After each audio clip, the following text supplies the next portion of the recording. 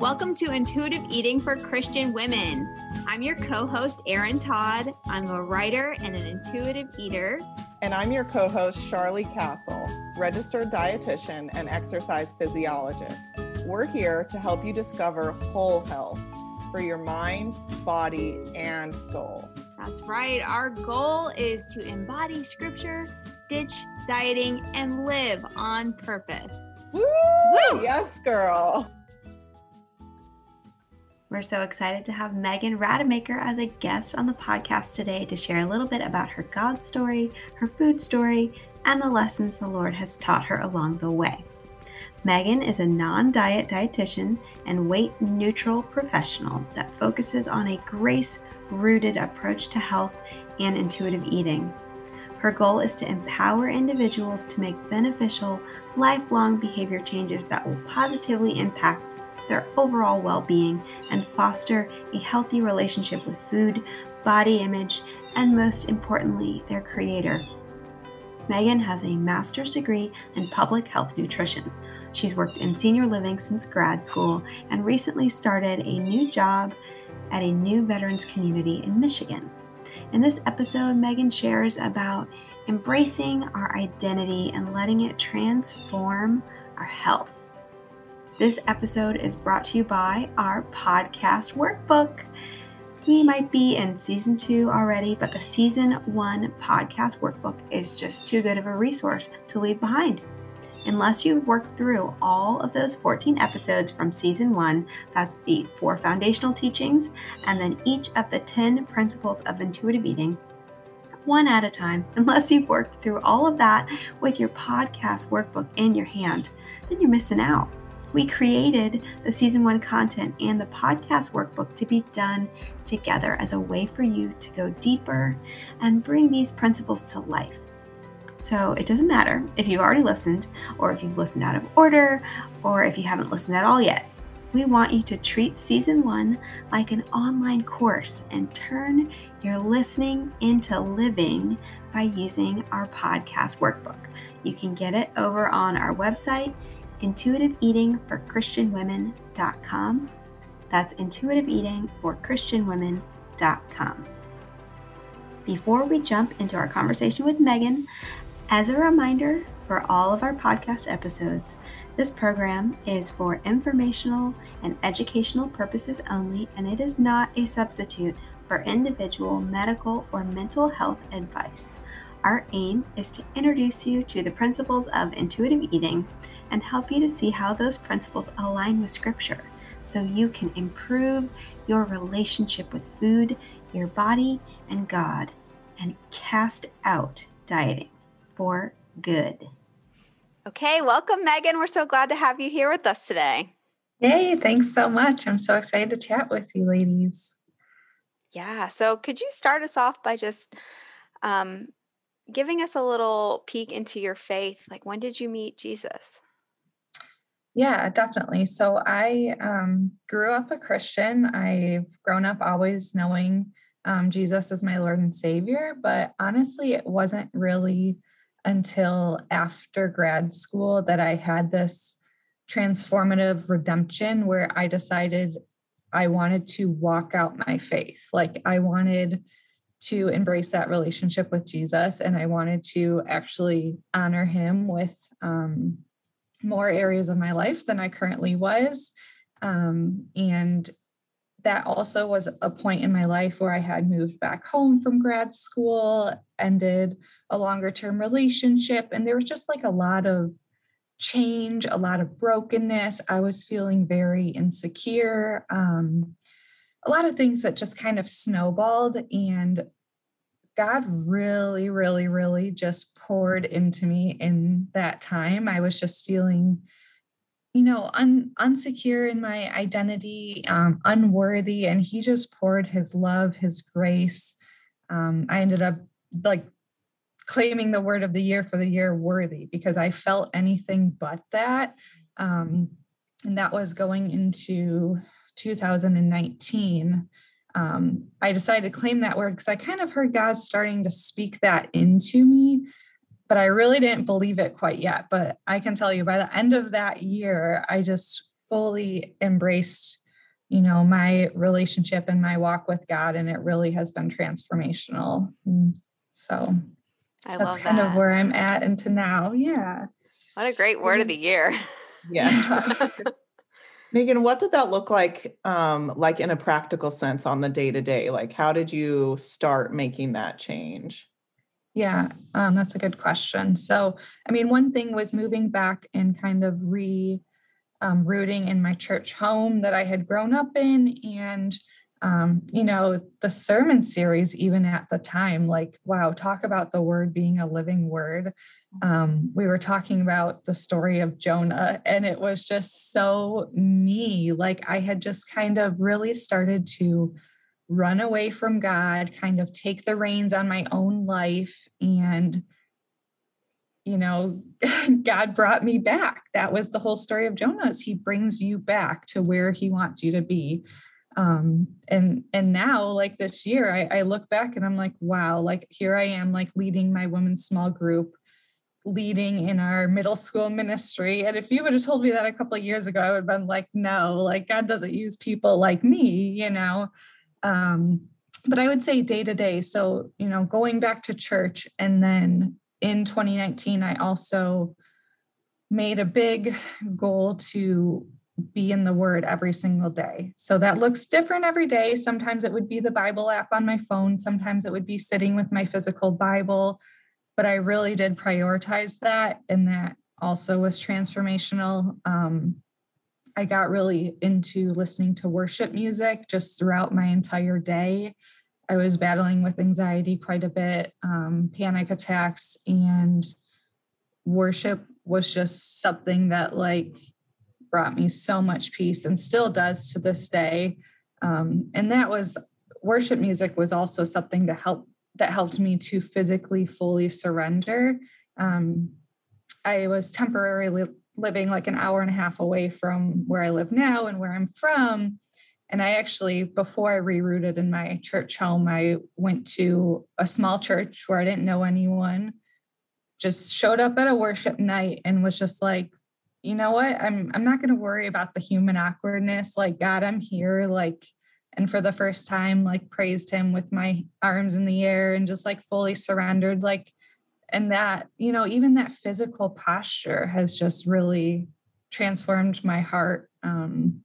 So now I just love worship on Sunday mornings. I'm glad we're able to safely meet, with masks on, physically distance and things like that in our church.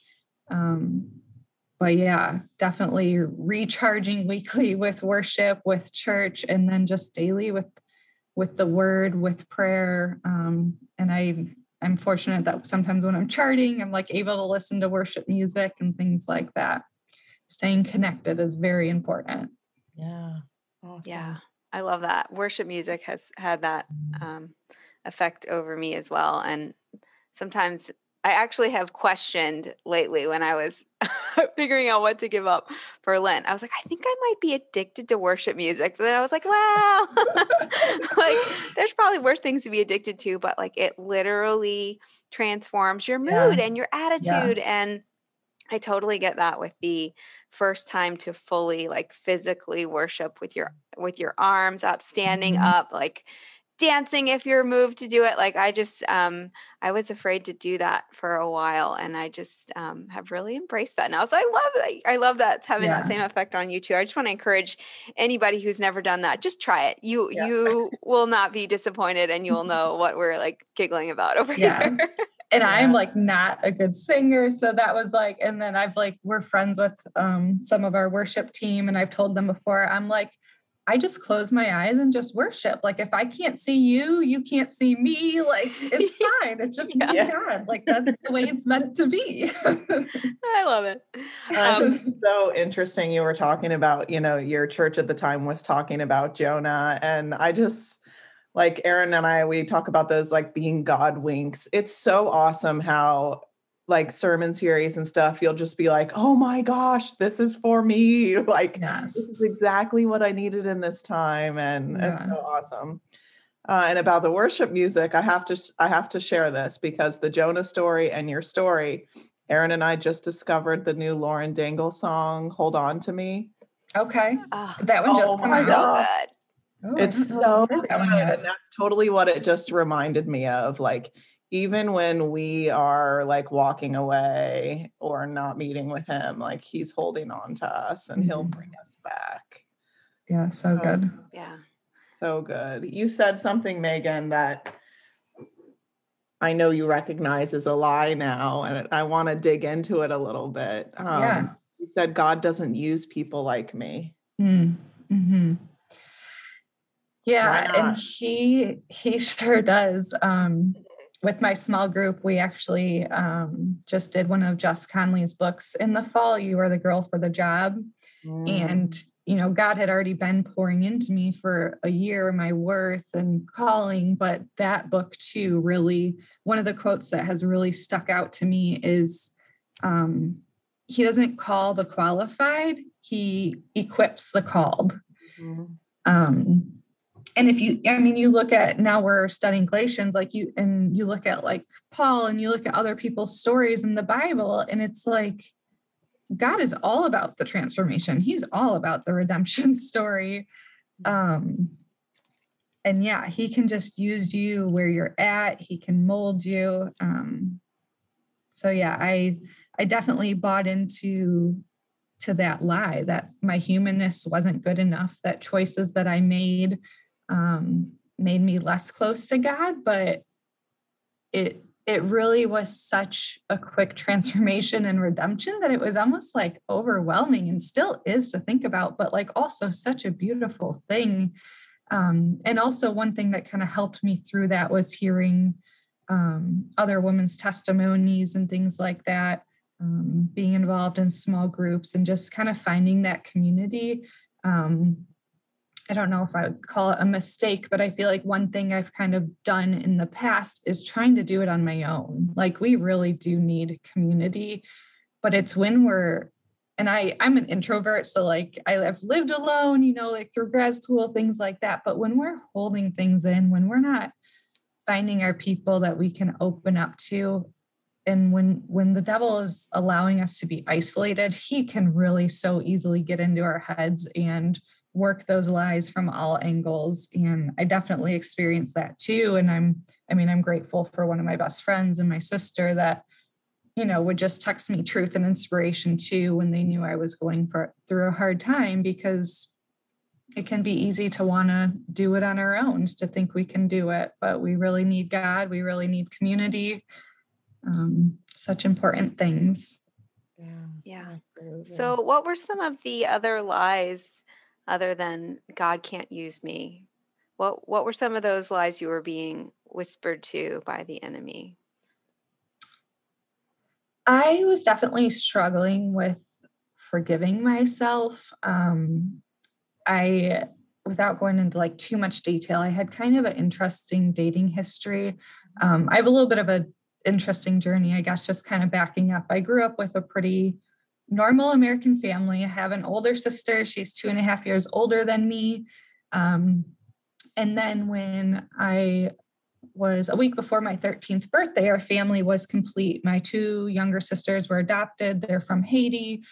So they really completed our family, but also a lot changed in our family, of course, that you can't expect, you can't anticipate. You know, they both had traumas of their own, of being adopted and being new to the United States and things like that. And then here I was starting a whole new chapter of my life, being now a teenager at 13. And basically I got bullied a little bit when I was 14. So I already had just some like insecurities and things like that.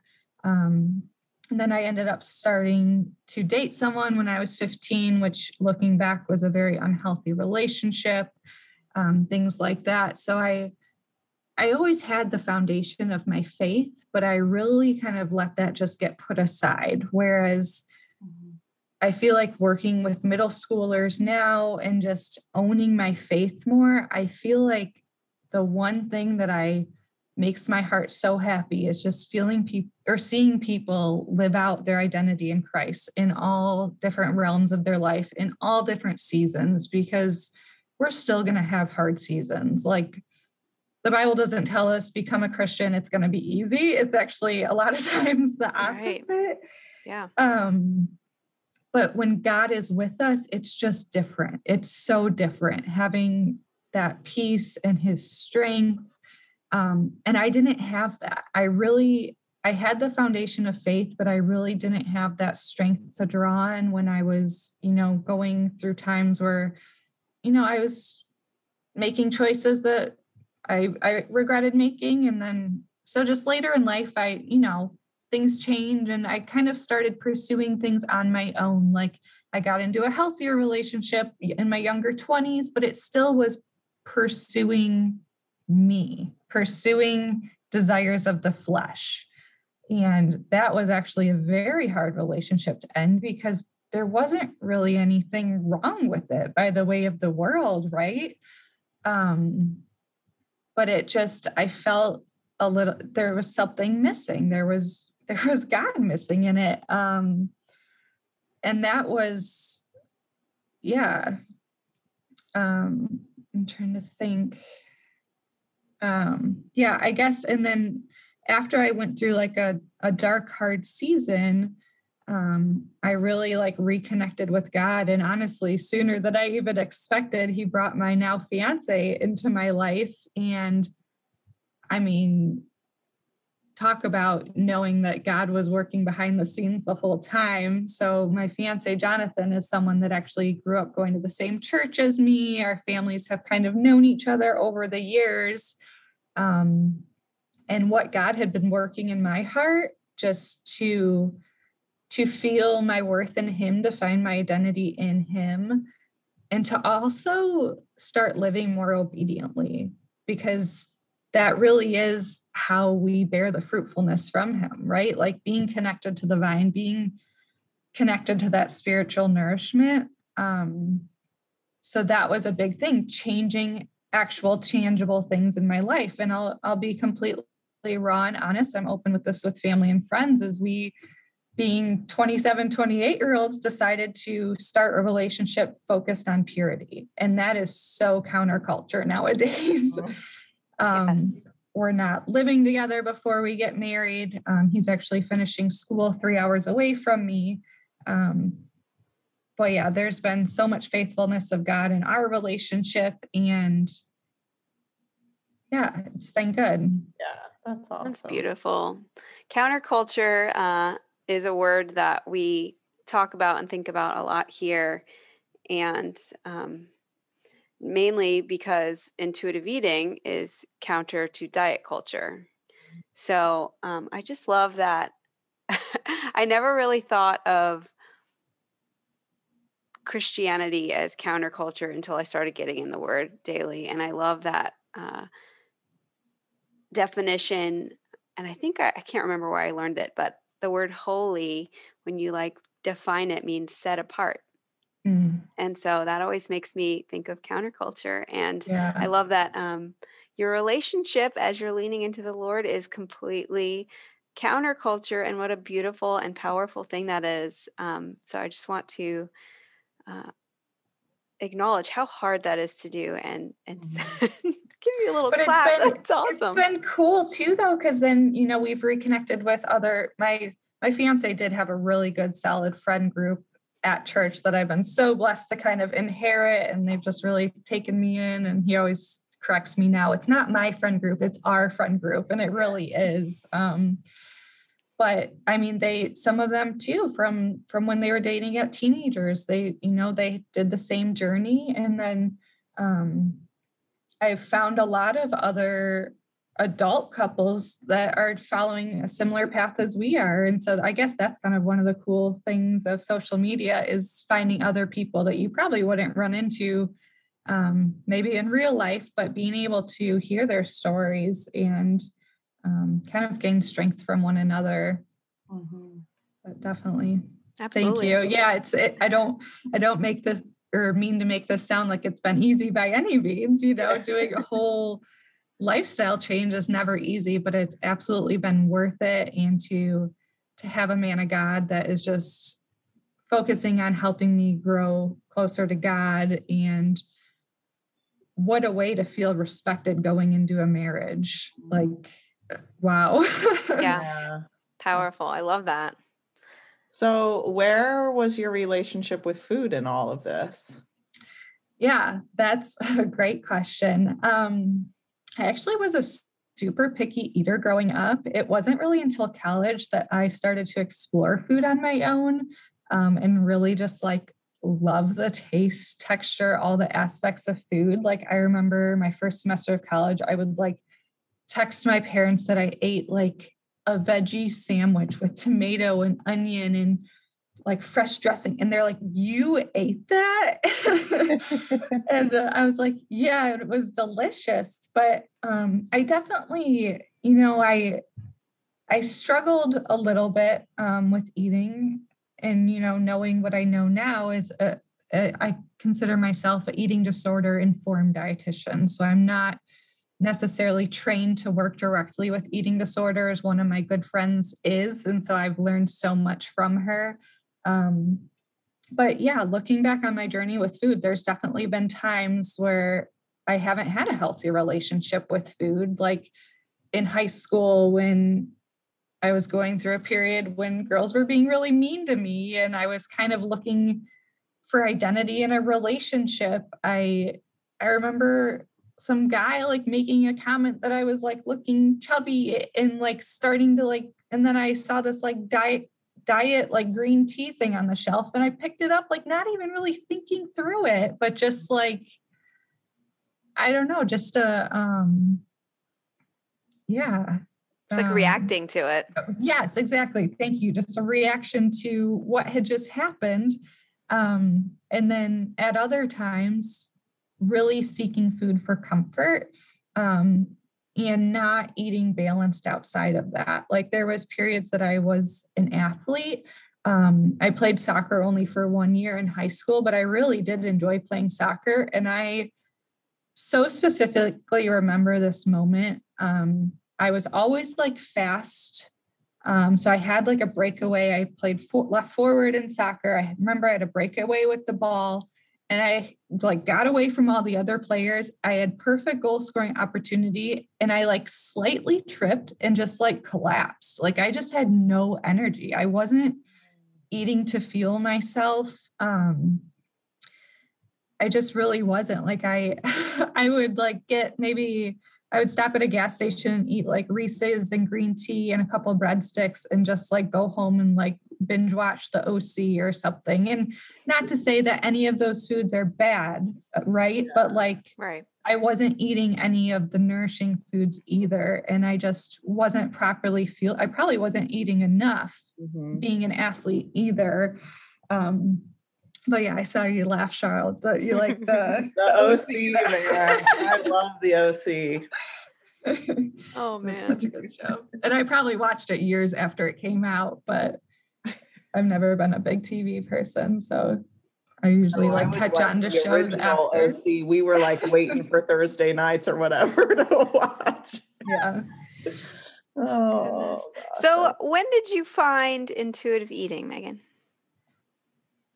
I want to say grad school. I don't remember hearing about it before grad school. And that's kind of just another thing with my journey too, is so in undergrad, I studied nutrition and food science.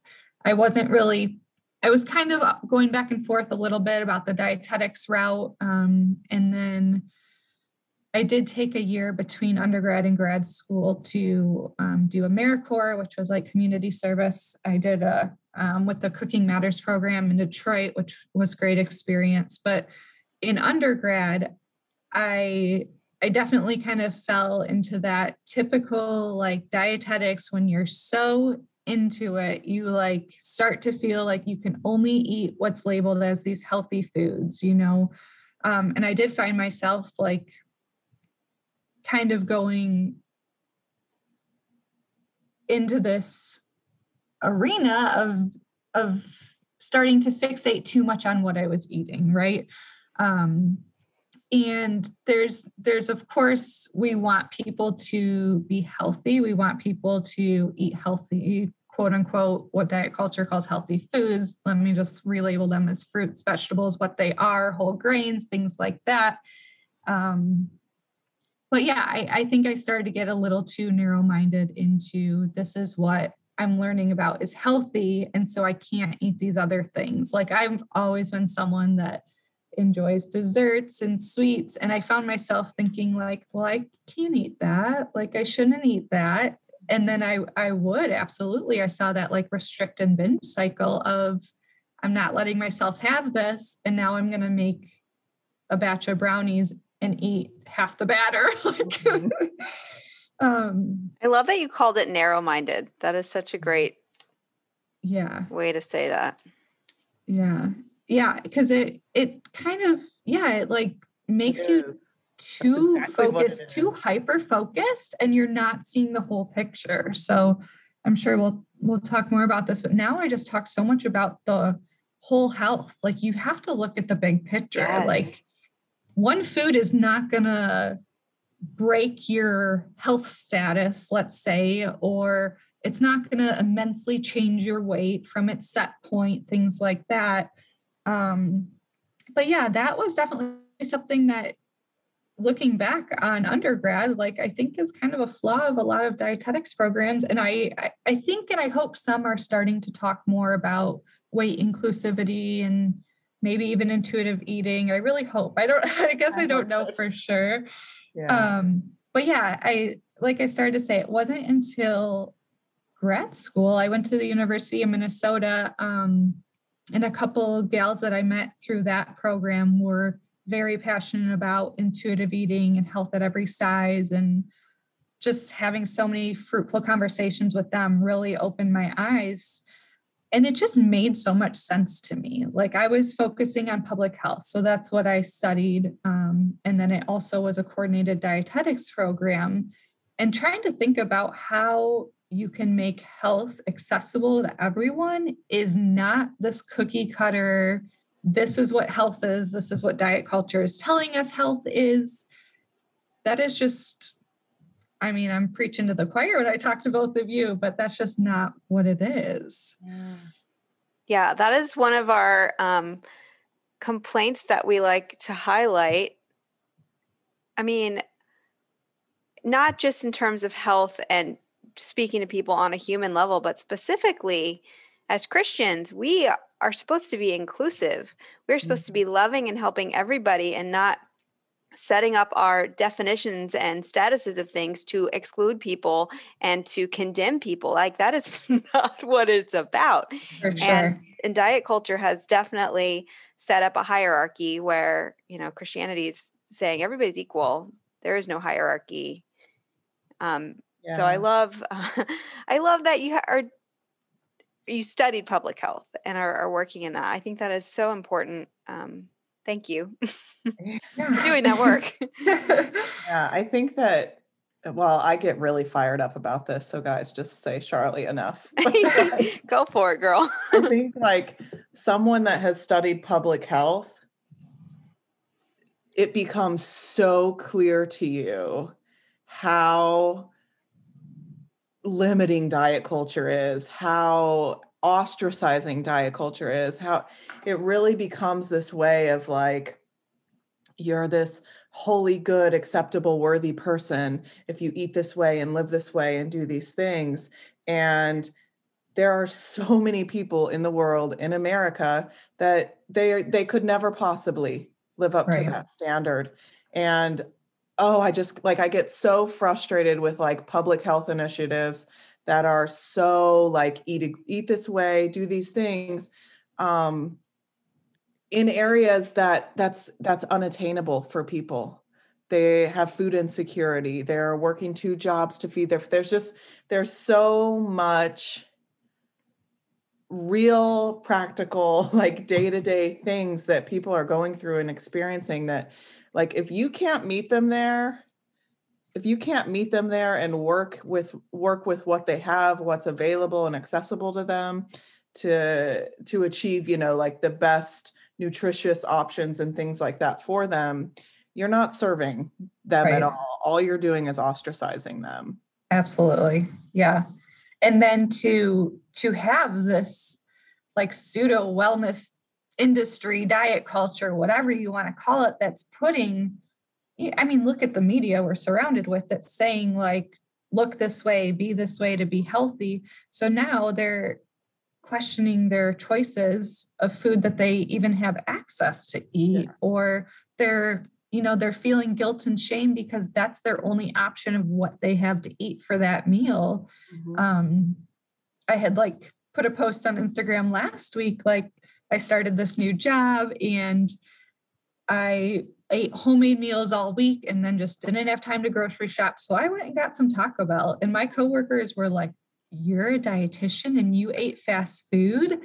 And I was like, you know what? It sounded good and it tasted good. And I sure did. Like, and I tried to explain a little bit in our newer relationship that we have that, all foods can fit into a healthy eating pattern, right? And that is just such a big ostracizing label of diet culture, is that fast food is 100% bad.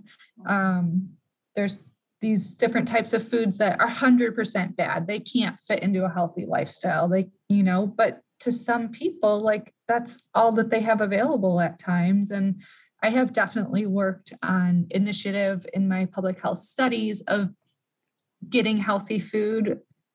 I feel like I should not even use that term because diet culture has stolen it from us. I kind of want to like re-steal it back. Yeah.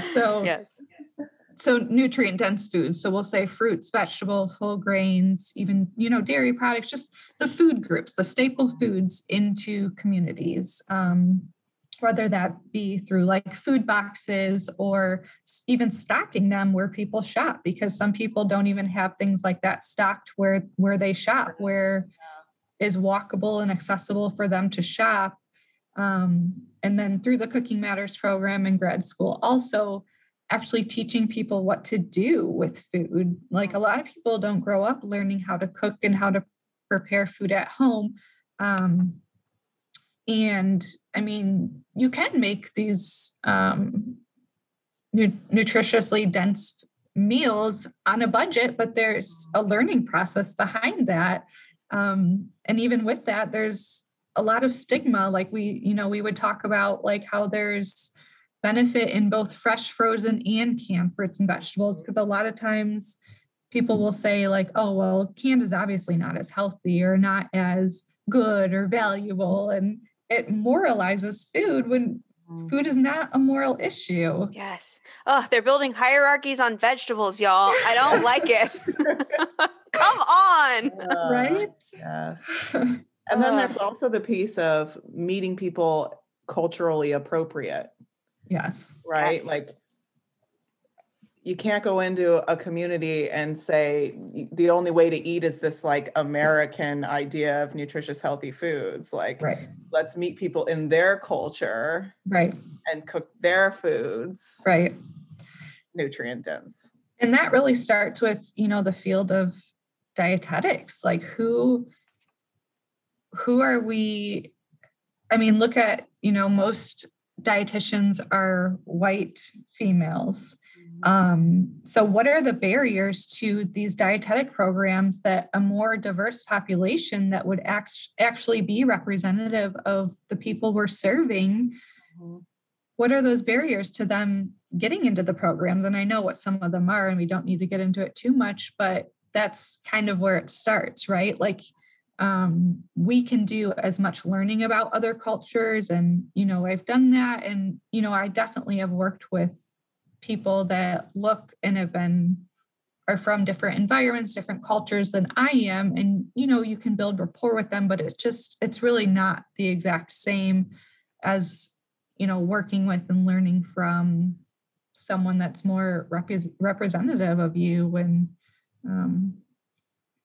so that's kind of just another. This is making me diversify dietetics. Yes. Let's diversify health, dietetics, the church, our media, all things. I just want to call something out here, mostly outing myself in case anybody is hearing all of this talk about, health across other communities and different kinds of foods and just thinking about other people, if you have never thought of those things before, like that was me. Like I hear you, I see you.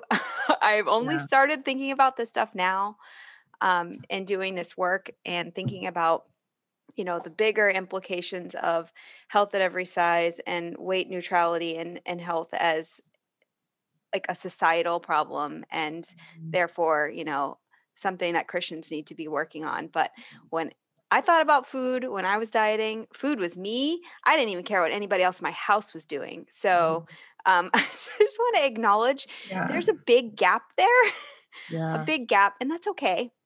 Maybe this is the first time you've heard something like this, and just be curious about it, and know that, I mean, it's so, the world's so big. Even the issue of food and health is so big. And the narrow-mindedness that dieting forces you into, you can break out of that, and you will. I'm so glad that you said that, because I think that that's so important, because I feel like in the field of nutrition and dietetics now, there's actually this divide of who is a dietitian that is more non-diet or intuitive eating, and then who's not, right? And one of my favorite quotes, I have it right here in my office with you, is do the best you can until you know better. Then when you know better, do better. And that's by Maya Angelou. And even me going through undergrad and until a certain point in my life, I didn't know I was doing harm by telling people that certain things were good for them and bad for them. And regarding food, of course. But yeah, show yourself some grace. If this is new to you,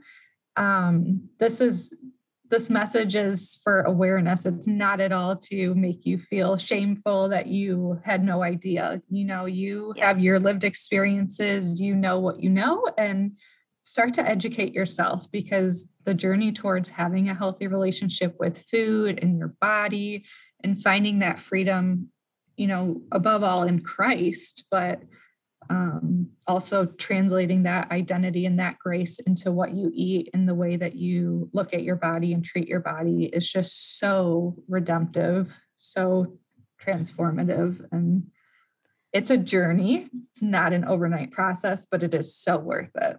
Yeah. Let's say like shame and condemnation are from the enemy. They are not from God. Yes. God will give you some conviction right now. Right. And then he will give you the grace and the power to do something with it. Whereas the enemy wants you to feel condemned and shameful and just sit with it. And I think this conversation is such a good illustration of how, like, you learn intuitive eating and it starts off as like about me, right? Because the diet, that was all about me. And then intuitive eating was all about me. And then it wasn't. You learn health at every size, and it all it spills over. And then we start thinking about the church. And what we're talking about here is that in God's family, all foods fit, all bodies fit, all skin colors fit, like everything fits. Yeah. We're all God's children, and we've got to talk about it. We've got to talk about the benefits of different foods and the joys of different cultures and the awesomeness of people's different blessings and skills. And, there's such a fruitful, beautiful, tasteful, exciting world out there. Yes, absolutely. You got to embrace it, folks. Mm-hmm. Yes. And that's part of living a joyful life and a whole, a life focused on whole health, not just this, again, narrow-minded tunnel vision of a diet that makes all these promises that it just doesn't fulfill on. And yeah. Megan, you said something a second ago that I just loved. I wrote it down, so I'm going to circle back to that. You said translating the grace and identity into what we eat. And that is everything. Yeah. I love that. I said that? No, just you said that. Could you unpack that for us? Like, What did that look like for you? What do you mean when you say translating God's grace and our identity in Christ into what we eat and how we see our bodies? Yeah. Yeah, I kind of touched on like how we tend to moralize food, and kind of just tracing back to my childhood a little bit. I feel like I was, we had family dinners, we had kind of just the traditional American meal. But we definitely, one thing that we did in our household was really putting on a pedestal our like snack cabinet and our desserts and things like that. So I really did, I think at a younger age than I realized, started to develop this mentality that when I'm good, I get to eat this type of food, or this type of food is good. This is like bad, but just like that kind of confusion. That's a hard mentality to overcome. And when realizing though that all foods can fit in a healthy, balanced diet, sorry. Sorry, I lost my train of thought a little bit. I guess maybe I don't need to backtrack that much. Sorry. Could you guys? No, don't worry about it. Don't worry about it. No, it's when you realize that all foods fit, that is the recognition that lets you translate the concept. I'm not earning worthiness with food. I'm not being good or bad with food. Like, we're taking morality totally out of the picture. Absolutely. And when we live that in how we approach food, that's really translating the grace and applying it and living it out, right, and internalizing it, and then externalizing it in how we show up and how we interact with food and body and other people. And I guess the truth of it too is that, we can talk about these different things like having the right mentality around food, but really at the end of the day is a lot of times it's not actually about the food. So these identities the identity that I was struggling with, and this unforgiveness of myself, translated into eating. It translated into shame about very insignificant changes in my body, right? Like, and having that be my identity and worth, and getting to the root of that, and God's grace being poured out into that was just transformative. And having that grace overflow into all areas of your life. Mm-hmm. It's a little counterculture. It's a little bit of that holiness it's a lot of that holiness. It's being set apart. And it's really surrender, like letting God transform you, letting God, because we don't do anything to deserve his grace. We don't do anything to be called children of God. We are worthy, loved children of God. He created us. He named us. He died on the cross for our sins. Like the gospel, that is the grace, that we then can use to embrace food freedom, embrace who we've been made to be. And really just living out our calling in God and living for his glory can be so suppressed by focusing on this tunnel vision of dieting, this, when people do calorie counting, or even when you're, again, like only letting yourself have certain foods, and then you're hopping into that restrict binge cycle, and you're not actually letting yourself enjoy the foods that your body is craving. I always say that energy, so like the actual energy that you get from food plus satisfaction equals fullness, because you need both.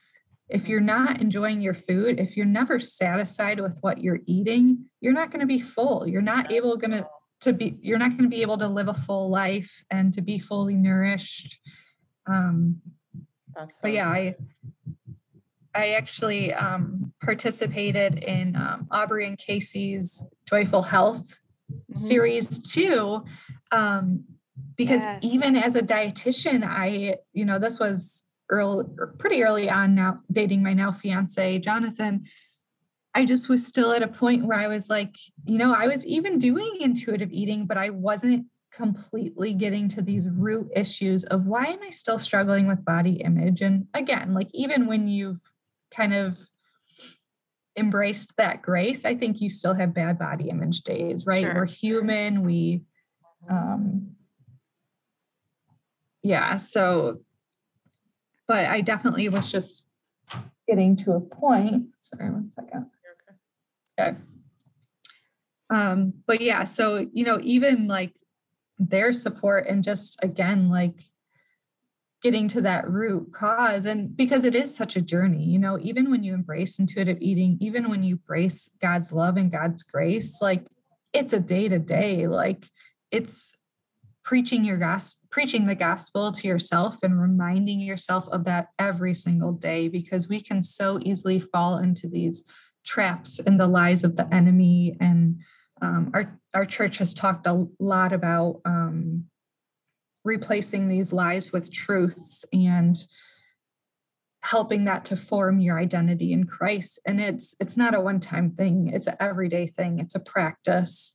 I think like we've talked about before how the dieting, the perfect body, the whatever it is that you're striving after, you really hit it on the nose that really what we're striving after is like this control and this desire to be good enough. Like whenever you find that you're like anxiously obsessing or striving after something, like you're trying to feel something, you're trying to prove your worth or prove your identity through this perfect eating or perfect whatever it is. And that's something for me that now has become like this alert. Like if I start feeling like really anxious about something, sometimes even it's still like I used to, when I was a little obsessed, more than a little obsessed, I used to get like cold sweats, anxiety about my workout. Mm. And now sometimes I'll be getting ready for some joyful body movement and I'll start to have like a little bit of anxiety. And I'm like, what is that? Like, why am I feeling anxiety about this? And the answer is always, when I start feeling super anxious about something, the answer is always for me, oh, I think that my performance there means something about who I am as a person or my worth. And let's like back that up. Like I'll start to get so anxious about like a meeting at work or something, and that back it up, Charlie. Like Right. Your performance in whatever this is has nothing to do with your worth, your value, who you are. And that really, really, really helps me pinpoint when something's off. Yeah. Is starting to feel that like worry about it or that anxiety about it. And I know you two and everybody listening like has felt that with food or your workout schedule or your sleep schedule or your quiet time with God or whatever those things are. If you're feeling like this anxiety and this pressure, like ask yourself, what's the heart of this? What's the, like, why am I feeling anxiety and pressure around this? What am I trying to achieve? Yeah, that why is huge, like the why behind. And again, that goes back to the mentality, but I think that is an even more important question, because when you have a genuine why for doing things that you feel comfortable, you feel confident in, that changes things.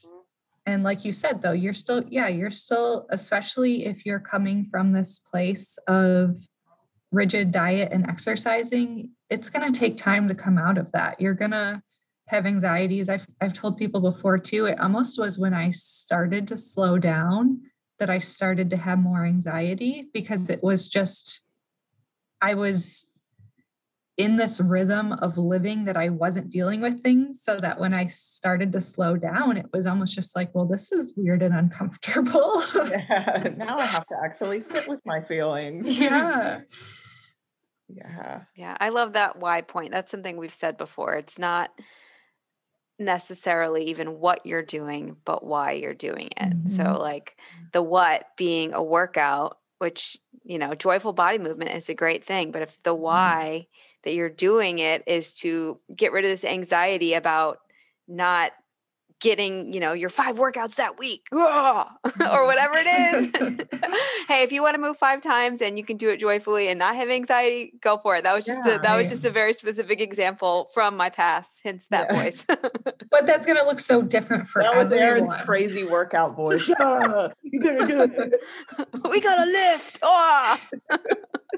Yeah. So it's like if you can really get to the bottom of why you're doing something or why you're having the reaction or the behavior or the feeling that you're having, like I think that is a huge part of mindfulness and awareness, which is, of course, a part of intuitive eating, but also, checking your heart and making sure you're still in alignment with the Lord, which I'm like, oh, I didn't realize how much mindfulness was necessary for my faith until I had to constantly be checking my heart.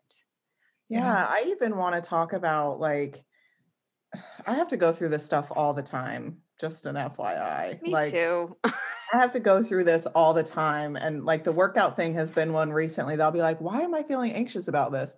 Oh, because I was thinking that my performance there matters, but that's actually not why I want to do that. I want to do that so I can run and play with my kid. Oh, whatever I do there will be great, Right. Yep. But I even think about, and this is like hard to admit, digging in deep, but like, I was leading Bible study groups at church, and kind of like feeling anxiety about it or like feeling frustrated with it and having to dig into, why am I doing this? Oh, I was doing it like for me. I was doing this like for me to look good or for me to help some people, or so like I had to like, oh, I need to step away from this until I can come to do this for God. Yeah. And that's how so many things may be, right? Like I really had to step away from movement, and I really had to step away from like nutritious eating for a while. And maybe a little bit too long until I felt like really ugh. And then I had to like, okay, what are my real whys of why I want to eat a nutritious, way of eating, a nutritious diet. I don't mean that I just mean that in the foods that I eat daily, and why do I want to move my body? And when you get to whys like, oh, because, when I fuel myself well and I move my body regularly, then I'm really available to play with my kid. I feel good. And I want to go to church activities instead of wanting to take a nap or, whatever those things are. If you can get to whys that are in line with your core values and your purpose in Christ, you will get somewhere. But if your whys for doing those things are to earn worth, to change your body, to be loved, it's going to fall flat and you're going to get nowhere. Yeah. Yeah. Absolutely. Totally. So Megan, can you give us a couple of whys that are just like rooted in grace and just rooted in identity? And maybe somebody doesn't have this motivation yet, but something to shoot for, or maybe one of yours, whatever you feel.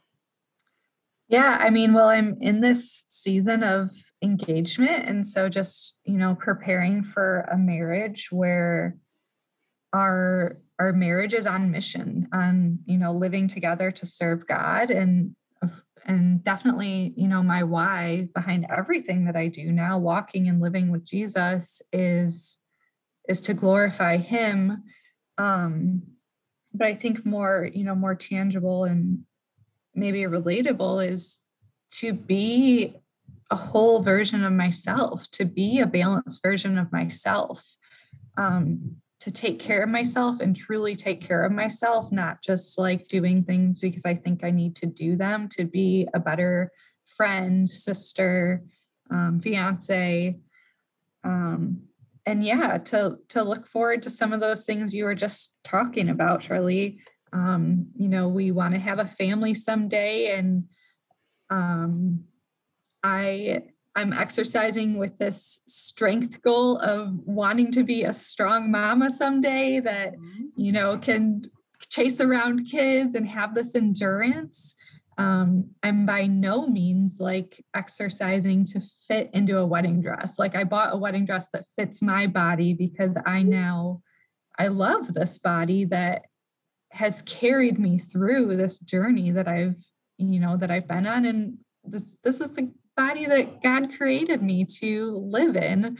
And don't get me wrong, again, there's days that I look in the mirror and the enemy lets me kind of think about things I would change about myself or that I don't love. But it's that grace of saying, okay, but this is really for you, God. And there's just something so different when Jesus is your why, when that him and his grace, when it transforms your whole life, it's different. It's so different.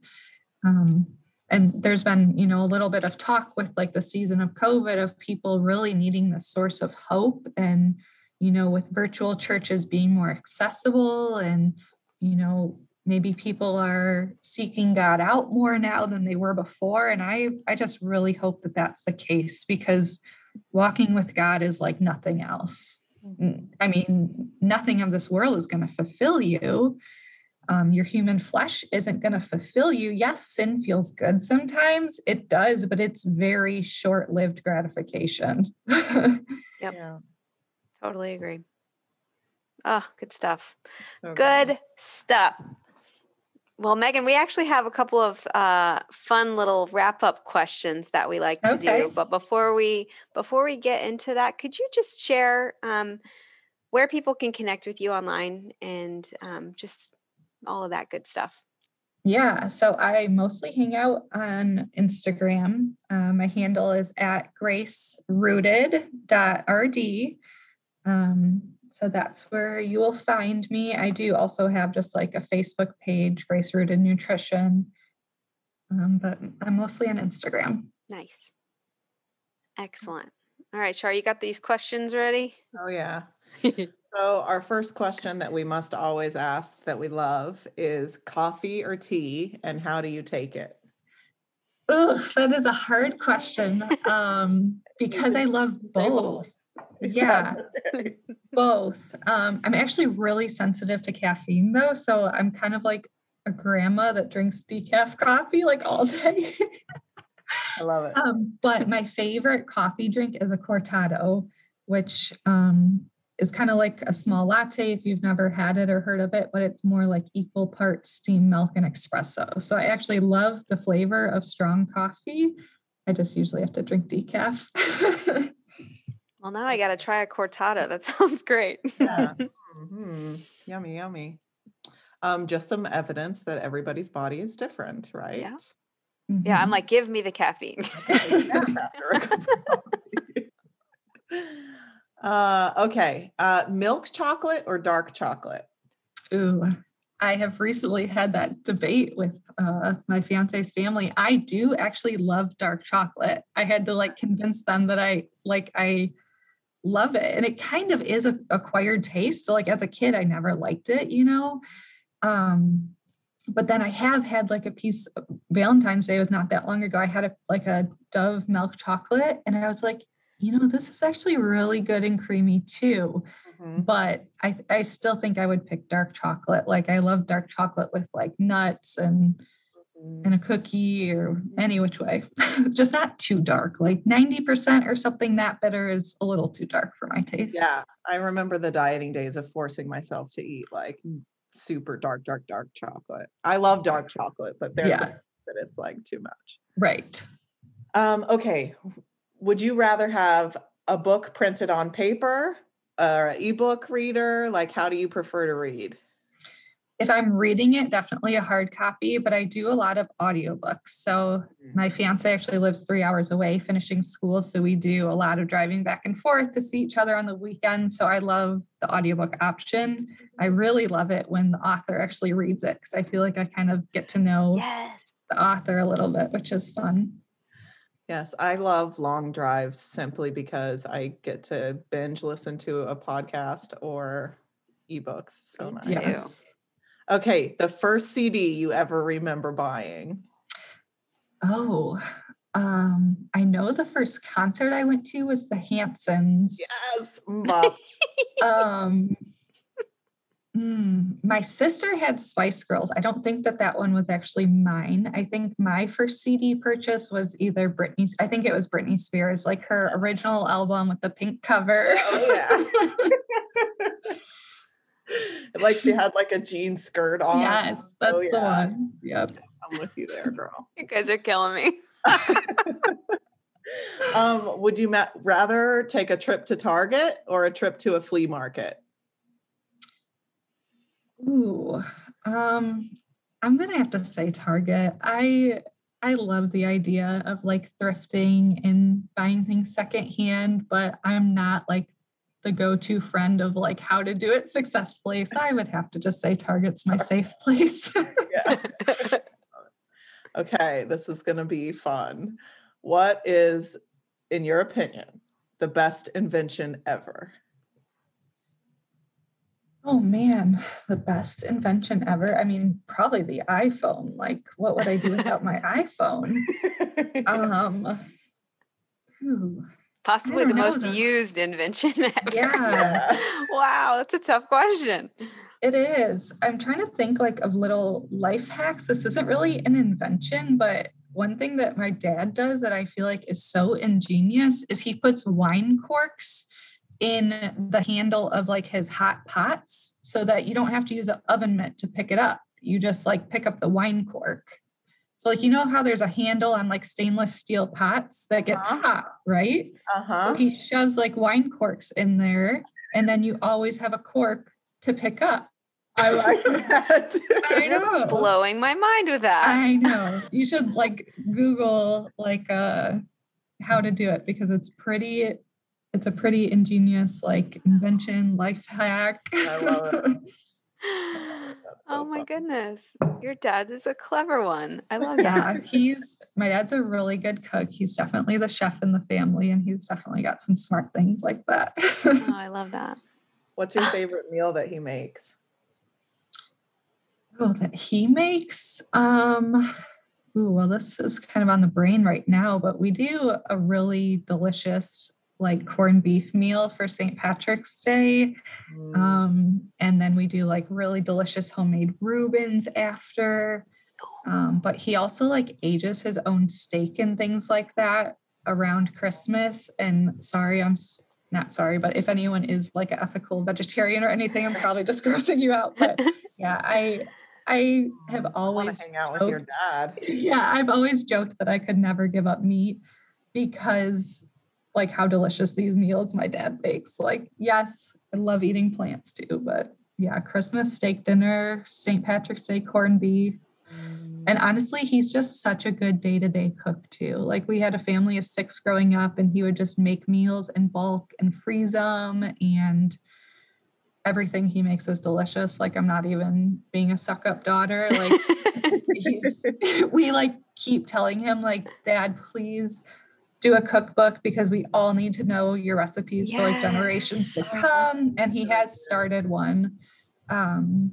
But then also he's just like one of those good cooks that can just like kind of whip up a recipe. And I'm like, no, like write it down. I need to recreate this later. Yes. Oh, that's so awesome. What a gift. What a wonderful talent to have and share with the family. Oh. For sure. Yes, we all love good food. We love to eat together and that's very important to us. Yeah, it's such a good way to connect across generations of a family and just sitting around the table. There is nothing quite like that with loved ones. So that is wonderful that you have that in your family. I love it. Yes. Well, would you close us in prayer, Megan? Yeah, absolutely. Dear Jesus, I thank you so much for this time to be able to chat with Erin and Charlie. And I just pray over their podcast. I just pray over the listeners that this message of your truth and your grace would just resonate with them and just plant a seed in their heart to flourish in your timing and through your work, not our work. I just thank you so much, Lord, for the grace that you have poured out into my life. And I just pray that you would help each and every one of us to embrace this grace, embrace our identity in who you are and who you say we are, and just knowing and living in confidence that it's not what we do, it's not what we eat, but actually living a joyful life, living a life of whole health, and most importantly, growing closer to you, our source of spiritual nourishment, and our good God, our Father. I just thank you so much for everything that you have given us in this life and the faithfulness that you provide when we seek you. I thank you again for this opportunity today, and just pray over the listeners that they are showered with your peace and grace. In your name we pray. Amen. Amen. Thanks for listening to today's episode of Intuitive Eating for Christian Women. We hope you were reminded of and redirected to God's love for you. If this episode encouraged you, please take a moment and send it to someone who might need this message so that they can find encouragement too. This podcast was produced by Oh Shoot Productions and made possible by the grace of God and the support of women like you. Thank you for being a part of the Intuitive Eating for Christian Women community. We'll see you in the next episode.